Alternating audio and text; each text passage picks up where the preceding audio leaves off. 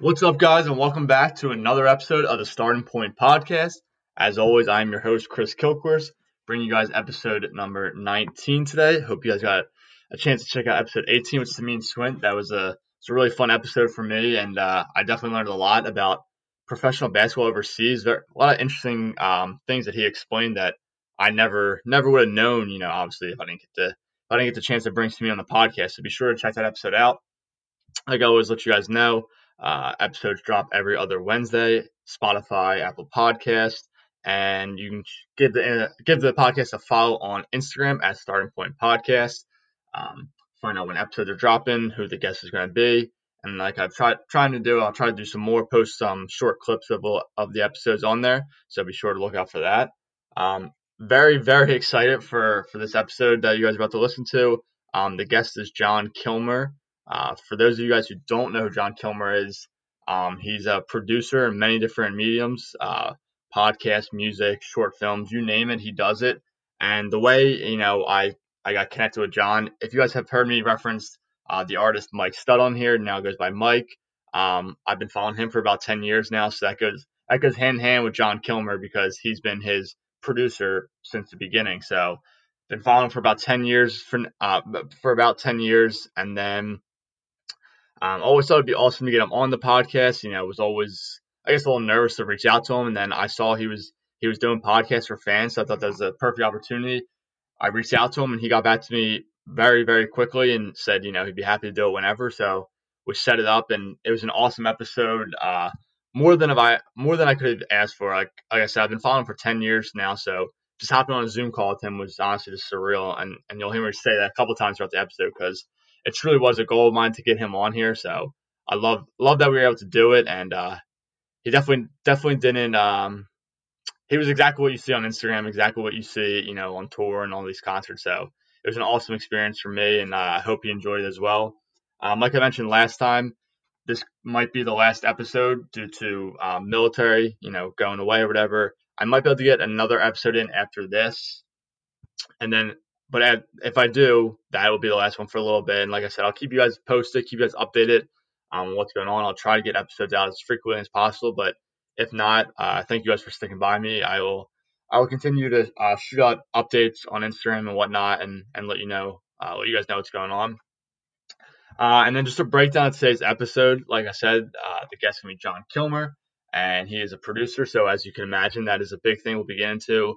How he got into producing music, short films, podcasts, which is relatively new. I know podcasts have been around for a little bit, but they just got popular, and he just got into them a couple of years ago. So we'll talk about that.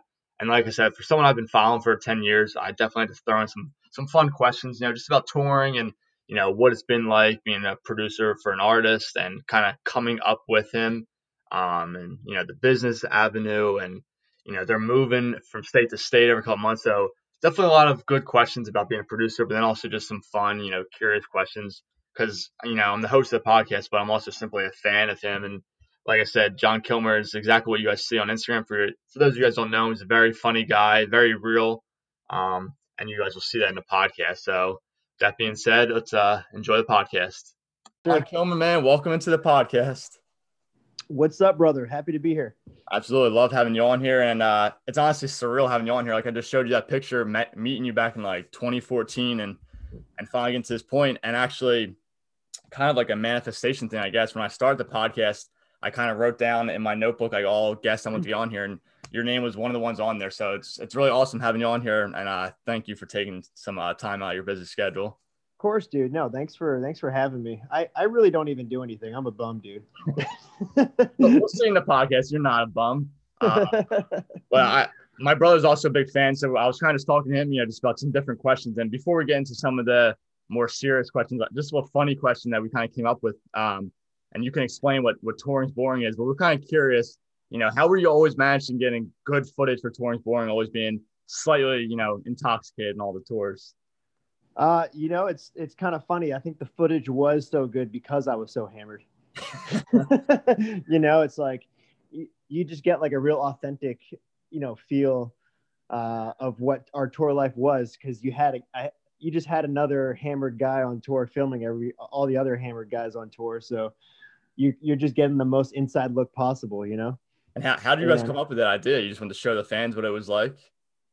it was, I mean, I think it was an accident, honestly. I mean, it was probably around like 2011, 2012. I started filming like our early shows, and when we started going on our first like headlining shows around the country, I had like these crappy little venues, 200-300 person venues at like Right. these bars and stuff. I would just film what was happening. I would we'd all get drunk. I'd film what was happening, and it was very like it ended up being very sarcastic because in those early days, we were independent Right. and we were running the business ourselves, and we were just like fucking drunk assholes. We didn't know what the fuck we were doing, and I was just capturing it all. And when we look back at the footage of like us fucking up, night after night, like whether it was like forgetting to collect our check or like losing the car keys or, like Mike getting too drunk where he can't perform on stage, like we get all this footage, and then like we would go back and do these sarcastic interviews where we're like, yeah, like we fucking crushed it last night, and we were all about business and just doing what's right. And when we put it all together, it was just like this really funny interpretation of our nights on tour. So it kind of started that way, and then it just kind of kept building and building, and it kept giving fans a more inside look at what our life was like on tour and who we were as people, and that type of stuff. Right. And like we were just talking about before we hopped on here, more tours come in the future. Are you guys more mature now, or do you foresee Touring's Born coming right back? Well, if you haven't noticed, we had to take Touring's Boring off YouTube, and we didn't have to, but we decided to take Touring's Boring off YouTube.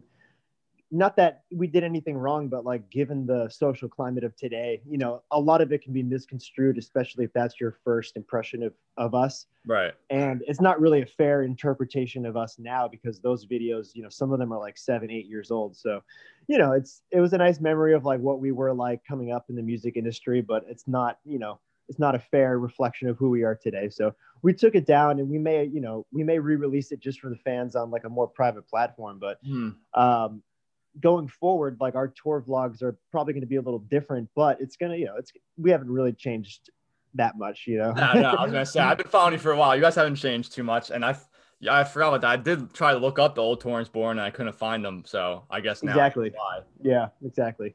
But so that's a little insight to who Jon Kilmer is. But if you just want to tell people, kind of like what you're doing now and just where you're at, and we can go from there. Yeah, man. I mean, I always struggle to kind of answer that question, what I do, because I really wear a lot of hats, and I'm a producer of many mediums. So right now I'm producing, our Y&K podcast, and producing Johnny Manziel's Ball Don't Lie podcast, which is coming out very soon. Looking forward to that. Potentially this week. I produce music. I came up, producing music for Mike, and now I produce music for some other artists. I'm a video producer. I've produced like hundreds of music videos. I started producing my own feature films. I'm working on my second one right now. Awesome. I think that just about covers it. Yeah. That's what I was gonna say. Yeah, when someone asks you, that typical question, oh man, like what do you do? I figured your answer would be kind of difficult because, like you said, you do so many different things. And I run the best beer pong league in the entire fucking universe, dude. The Bellina Cup. We can get into that too. But yeah, dude, it's a lot of exciting stuff. Absolutely. So that leads me to my next question. Where did this whole journey of Jon Kilmer begin? Were you in high school thinking this is what I want to do, or like kind of where was your head at back then? Is this where the Starting Point podcast comes in? Exactly. Starting at my starting point. Yes, sir. Man, it's tough. I was one of those lucky people that just fell in love with like what they wanted to do at a young age. Mm-hmm. I was probably like 13 when I got my first camera, and yeah. I'm old. So like, this is back in the day where there's no fucking iPhones or smartphones, or, it wasn't like a normalcy to have a camera. So right. It was the type of camera that had those little like mini DV tapes. They look like little cassette tapes you'd put in, and it'd probably capture like an hour of footage.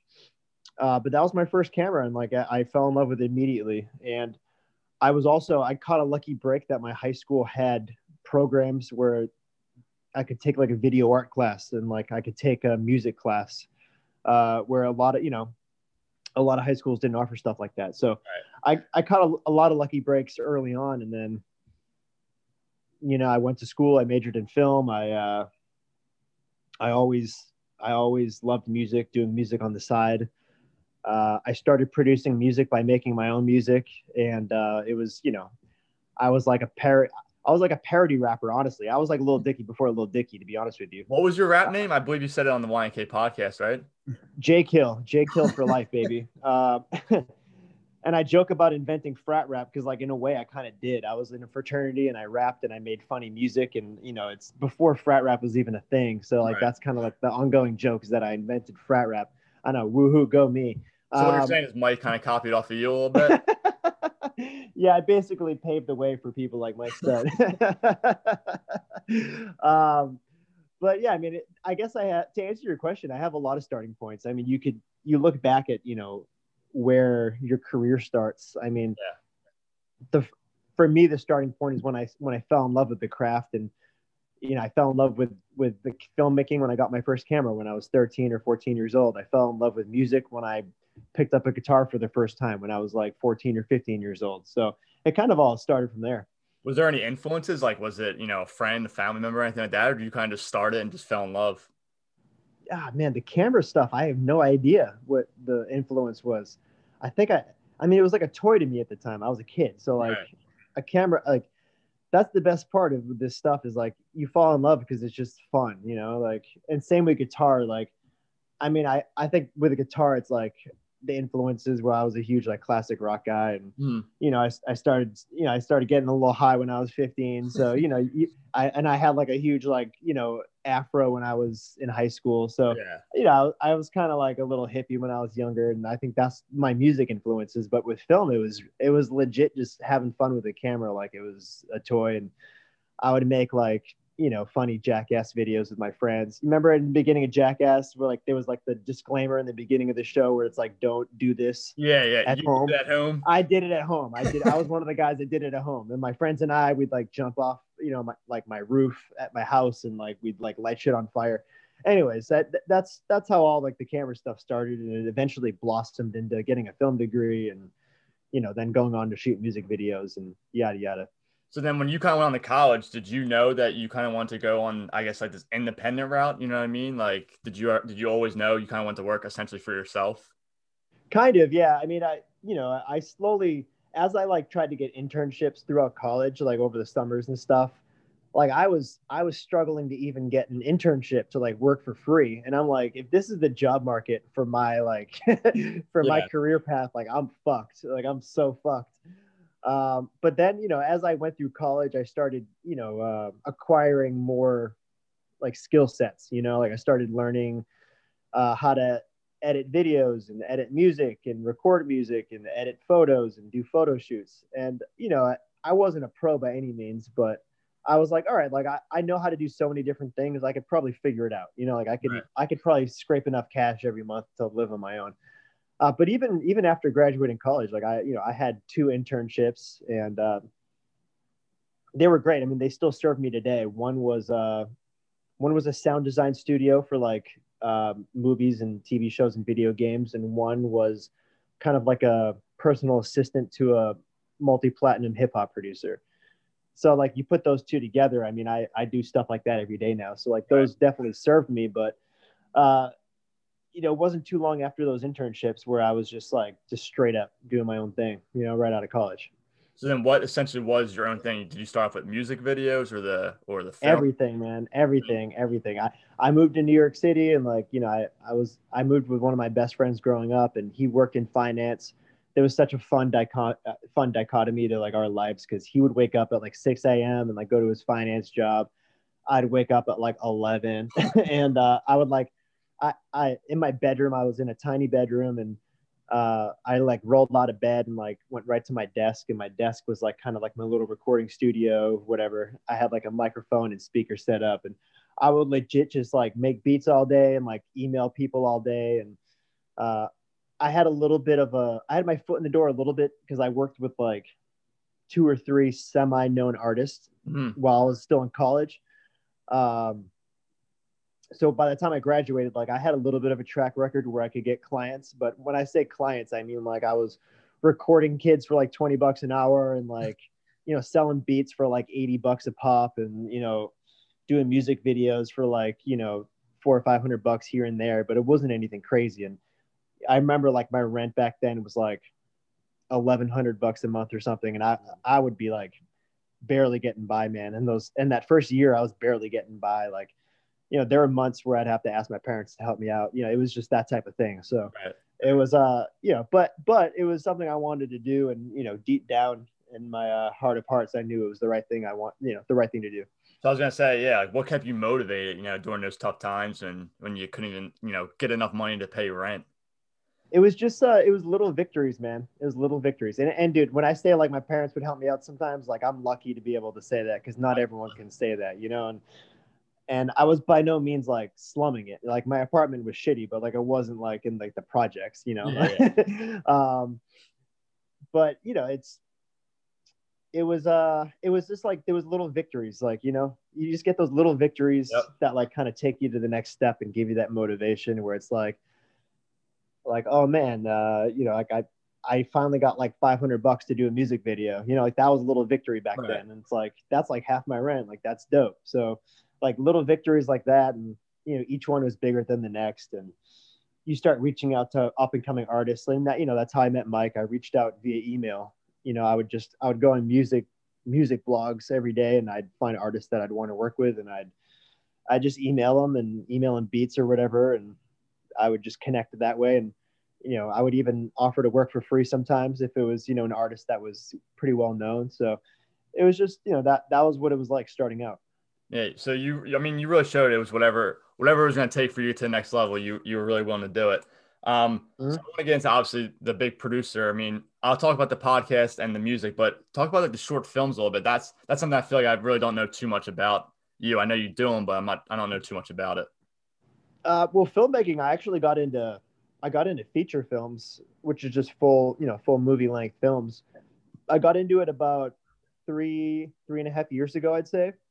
I mean, music videos was like my thing for a while. It's like how I came up in filmmaking and how I got into the music industry. I've legit probably made over 300 music videos if I had to guess. And it was great. Like I love music videos, but ultimately, like since I was young, I wanted to make movies. And it's not easy to just start making movies, Right. Yeah. So probably around the end of 2017, like I just made the decision with myself. I'm like, I'm never going to be ready to make a movie. I'm just going to write a movie and just fucking make it. So in the end of 2017, like I wrote a script, and in early 2018, I partnered with a good buddy of mine from New York, who's a longtime friend of mine, and we kind of went in on it together, and we raised the money on Kickstarter. We raised like 20-30 grand on Kickstarter, which was not a great budget, but it's something. Yeah, way better than nothing. So and then we kind of just dove right in. We produced the whole thing, and we got crew and actors from all over the country. We shot it in like the Boston area where I'm from in the summer of 2018.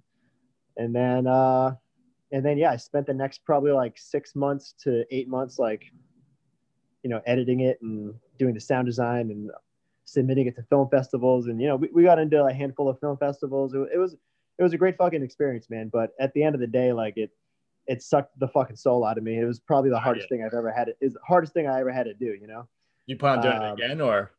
Oh yeah, dude. I'm a I'm a glutton for punishment. I'm already almost done writing.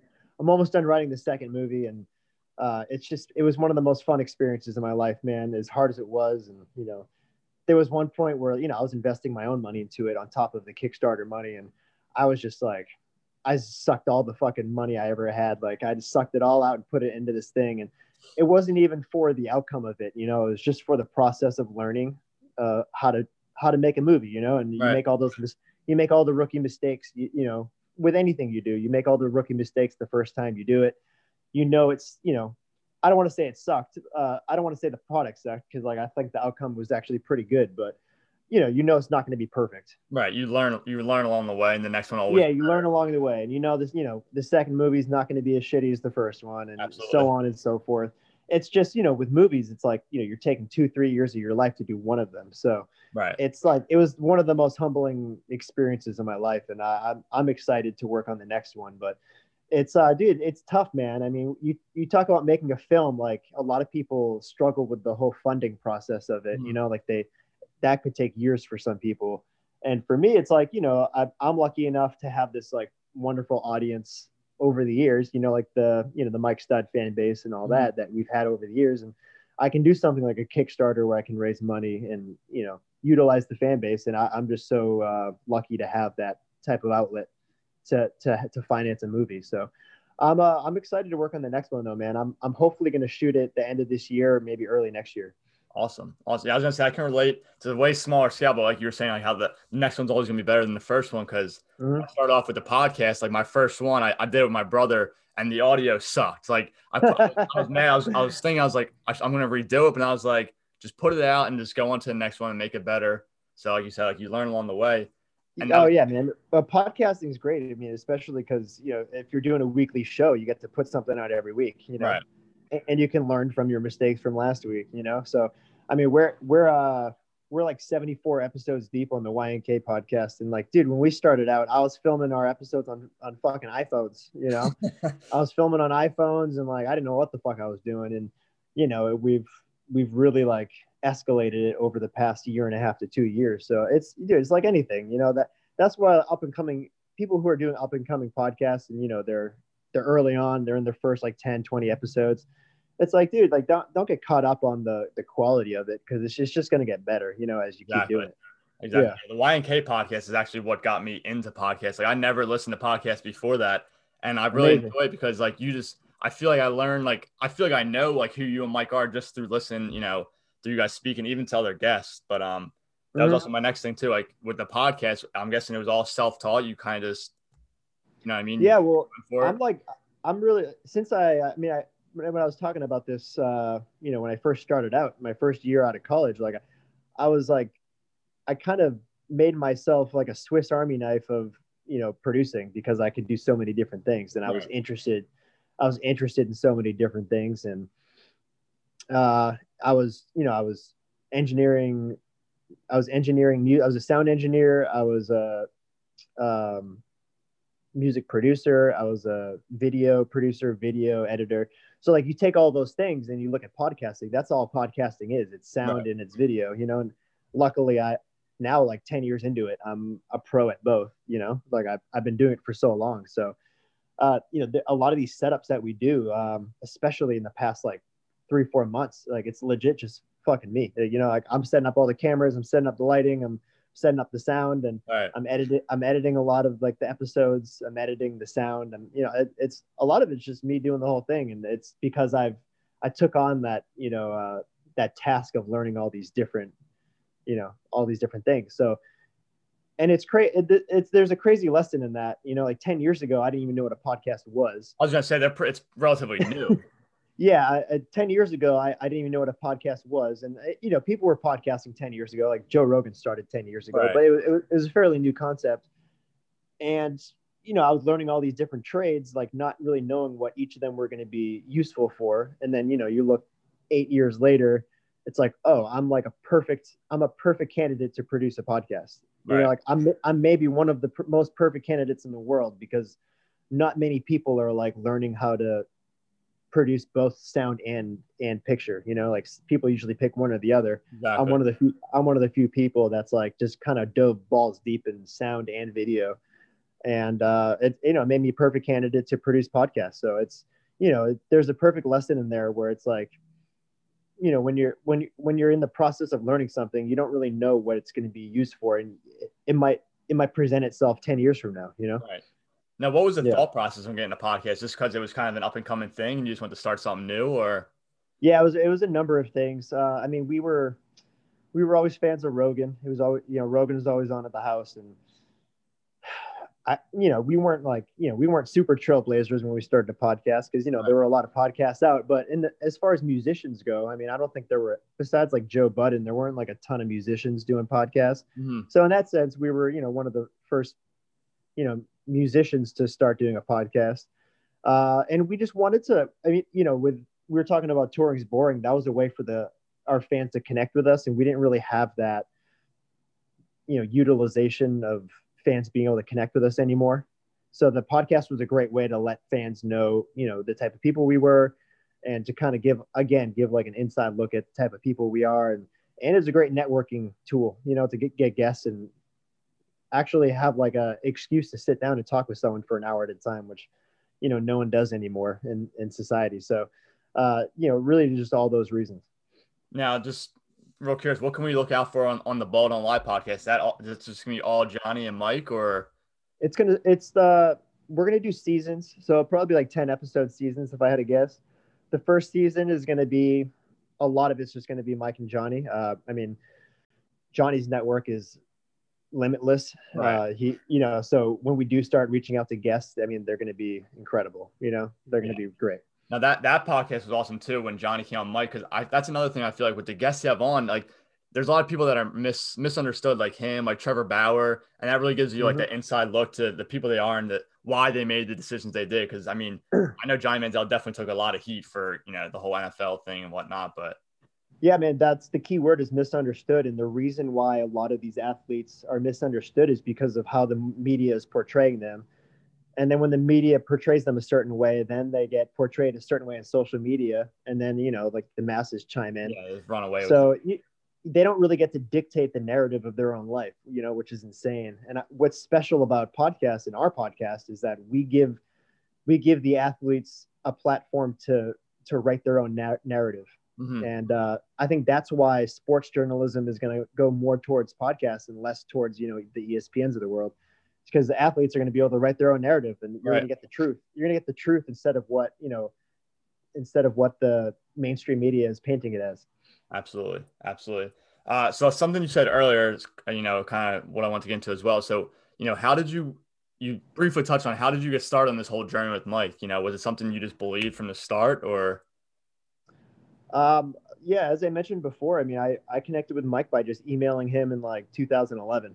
Like he had like, maybe 2 songs out at the time.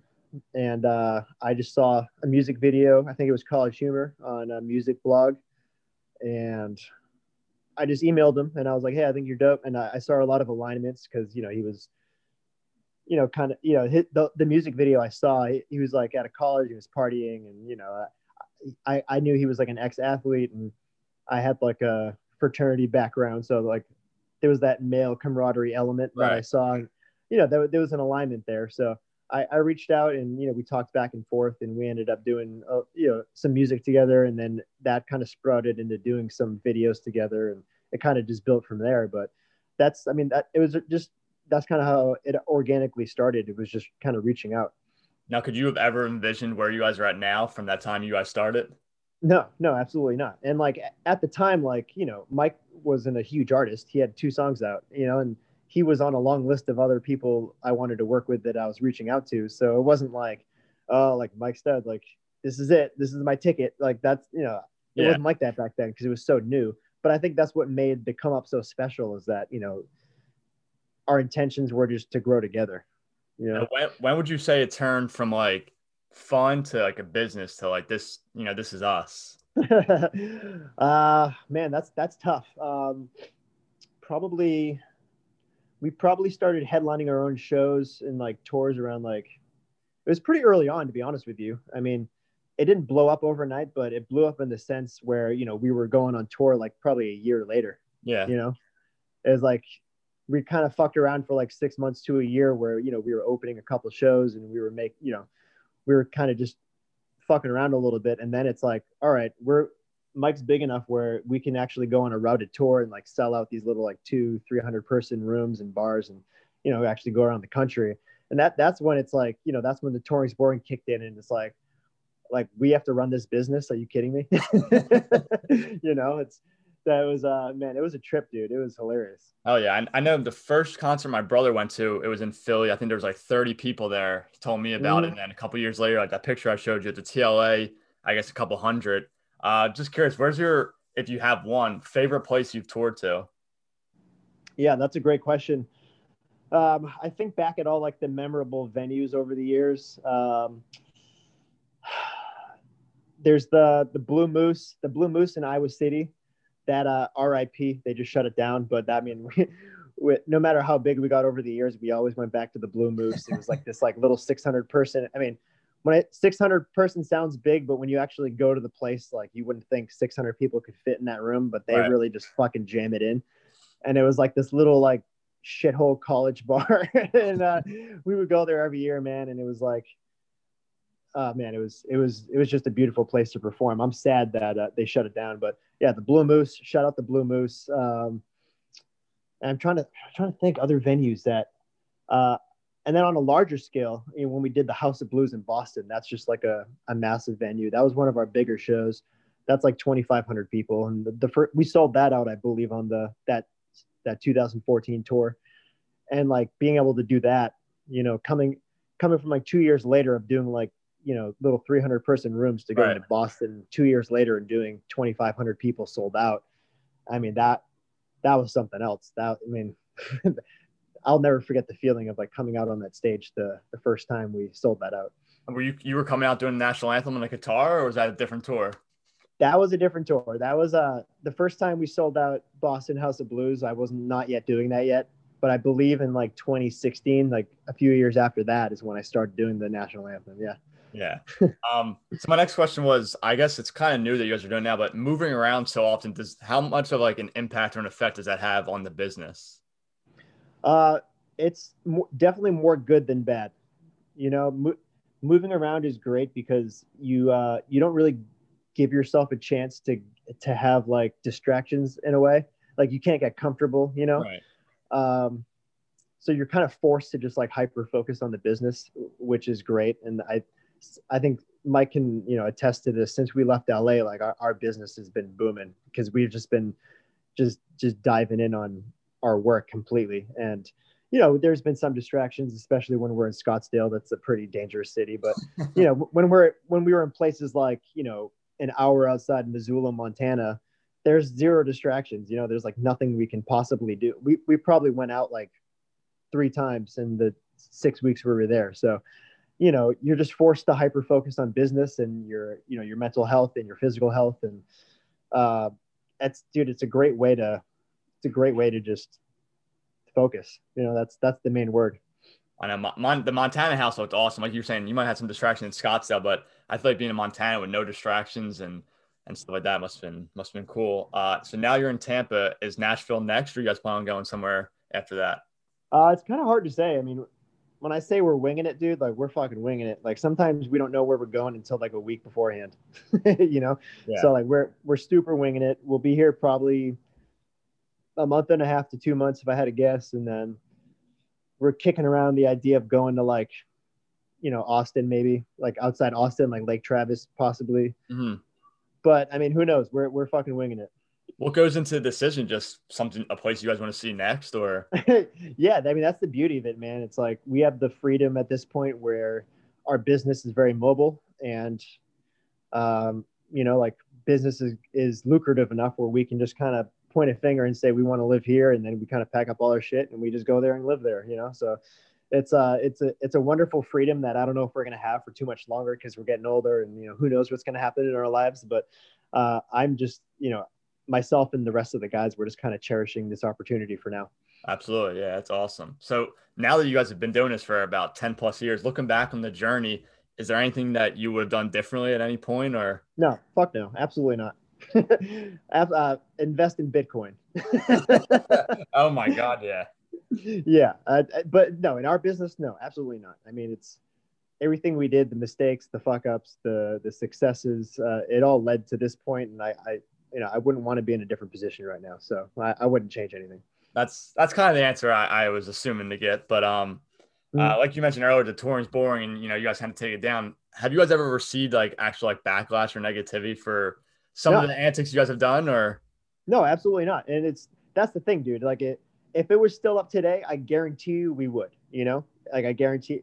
But you look at 2-3 years ago and before that, the world was just a different place. Yeah. You know, and I stand by it. We didn't do anything wrong, and we were always respectful. And I don't think anyone would ever have anything bad to say about us that, you know, has ever met us before. Like no one would have a bad thing to ever say about us because we're we're respectful to everyone. But if you don't know us and you saw those videos today and the social climate we're in today, I mean, yeah, I'm sure there would be backlash.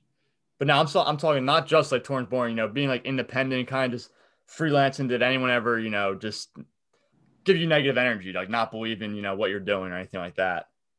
Yeah, I mean, Mike's artist name was Mike Stud. Like just if you didn't know the guy and you just saw him, especially like 6-7 years ago, like if you Yeah. saw him and all of us, like we just looked like a bunch of cocky little douchebags, And like I if you looked at it on the surface, I get not liking it, and I'm sure that was part of the decision of Mike's name change, um, and now it's like now I wouldn't really understand any negative backlash because like we just stand for so much positivity and you know I wouldn't really understand the hate at this point, but who knows. Absolutely. Now, what about like friends and family? Did they kind of understand, what you were doing from the start, or? Yeah, that was for Mike and myself. I mean, we're so lucky and grateful to have family that kind of stood by us because I mean, on Mike's side of things, he was supposed to be a baseball player, Right. And his family had to go through that journey with him since a young age. They supported him being an athlete his whole life. You think about what goes into that, especially with baseball, all like the seasons and like the traveling and all that growing up as a kid. And then all of a sudden it's like, you give that up and you're like, I want to be a rapper. And, as a parent, it's like, what do how do you handle that and whatever. But, and, Mike's parents, from what I've seen, were incredibly supportive, of him changing his career paths and being a musician.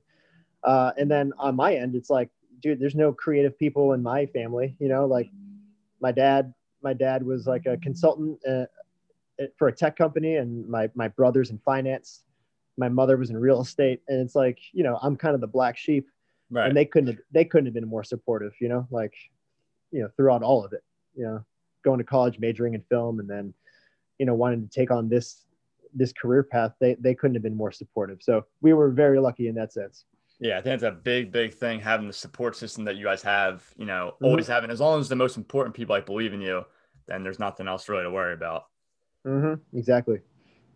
So I had a couple more questions for you. The one thing was, and I've been seeing it real recently, what makes you so willing to come on Fans Podcast? I know you joke and say you don't do anything, but I know you're busy, wherever you guys are at. So it's a few things, man. One, I think the podcast medium is so important. I said this earlier.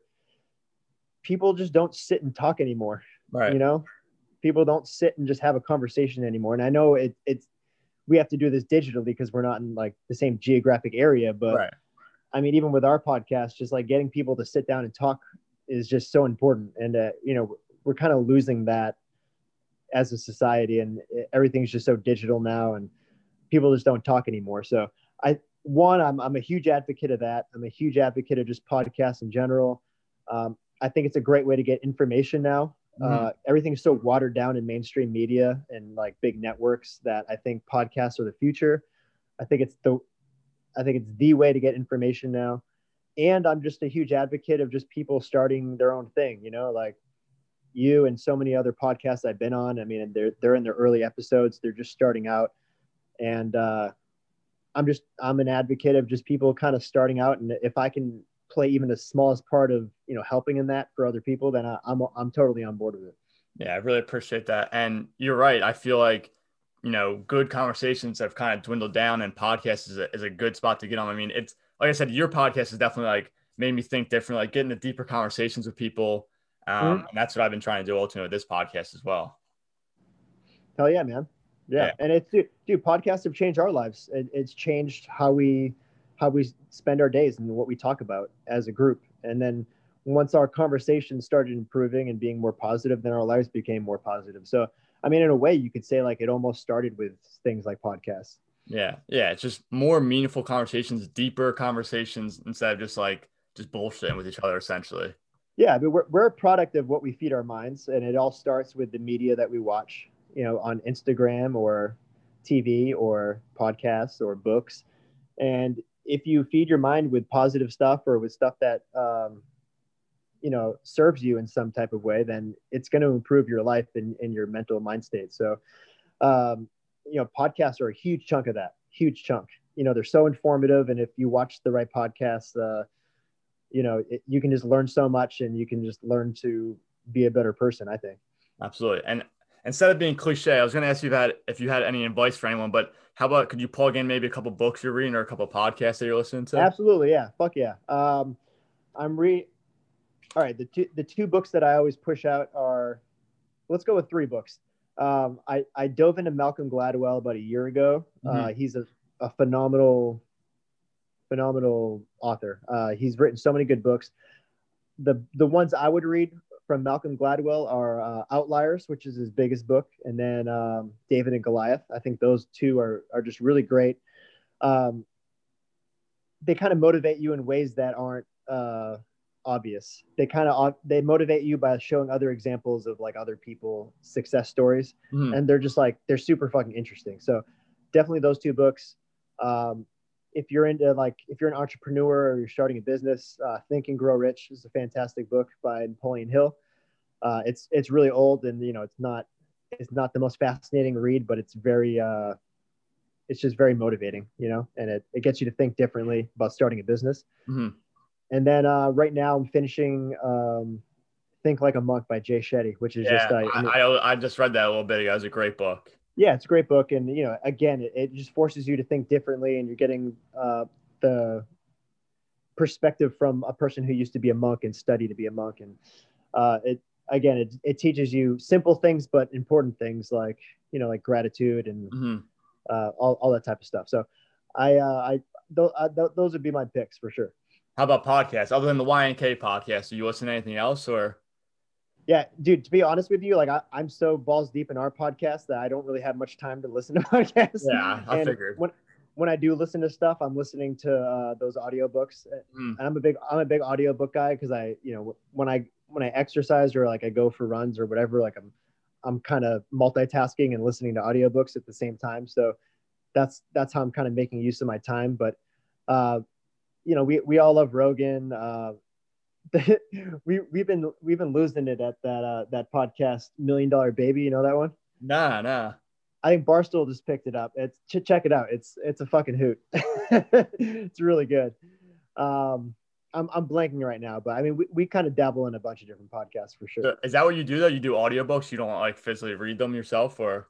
I read some of them. I'm a huge, besides like the self-help, quote unquote self-help type books. I'm really into like rock and roll autobiographies, and those I actually like physically read because I just prefer it that way. Right.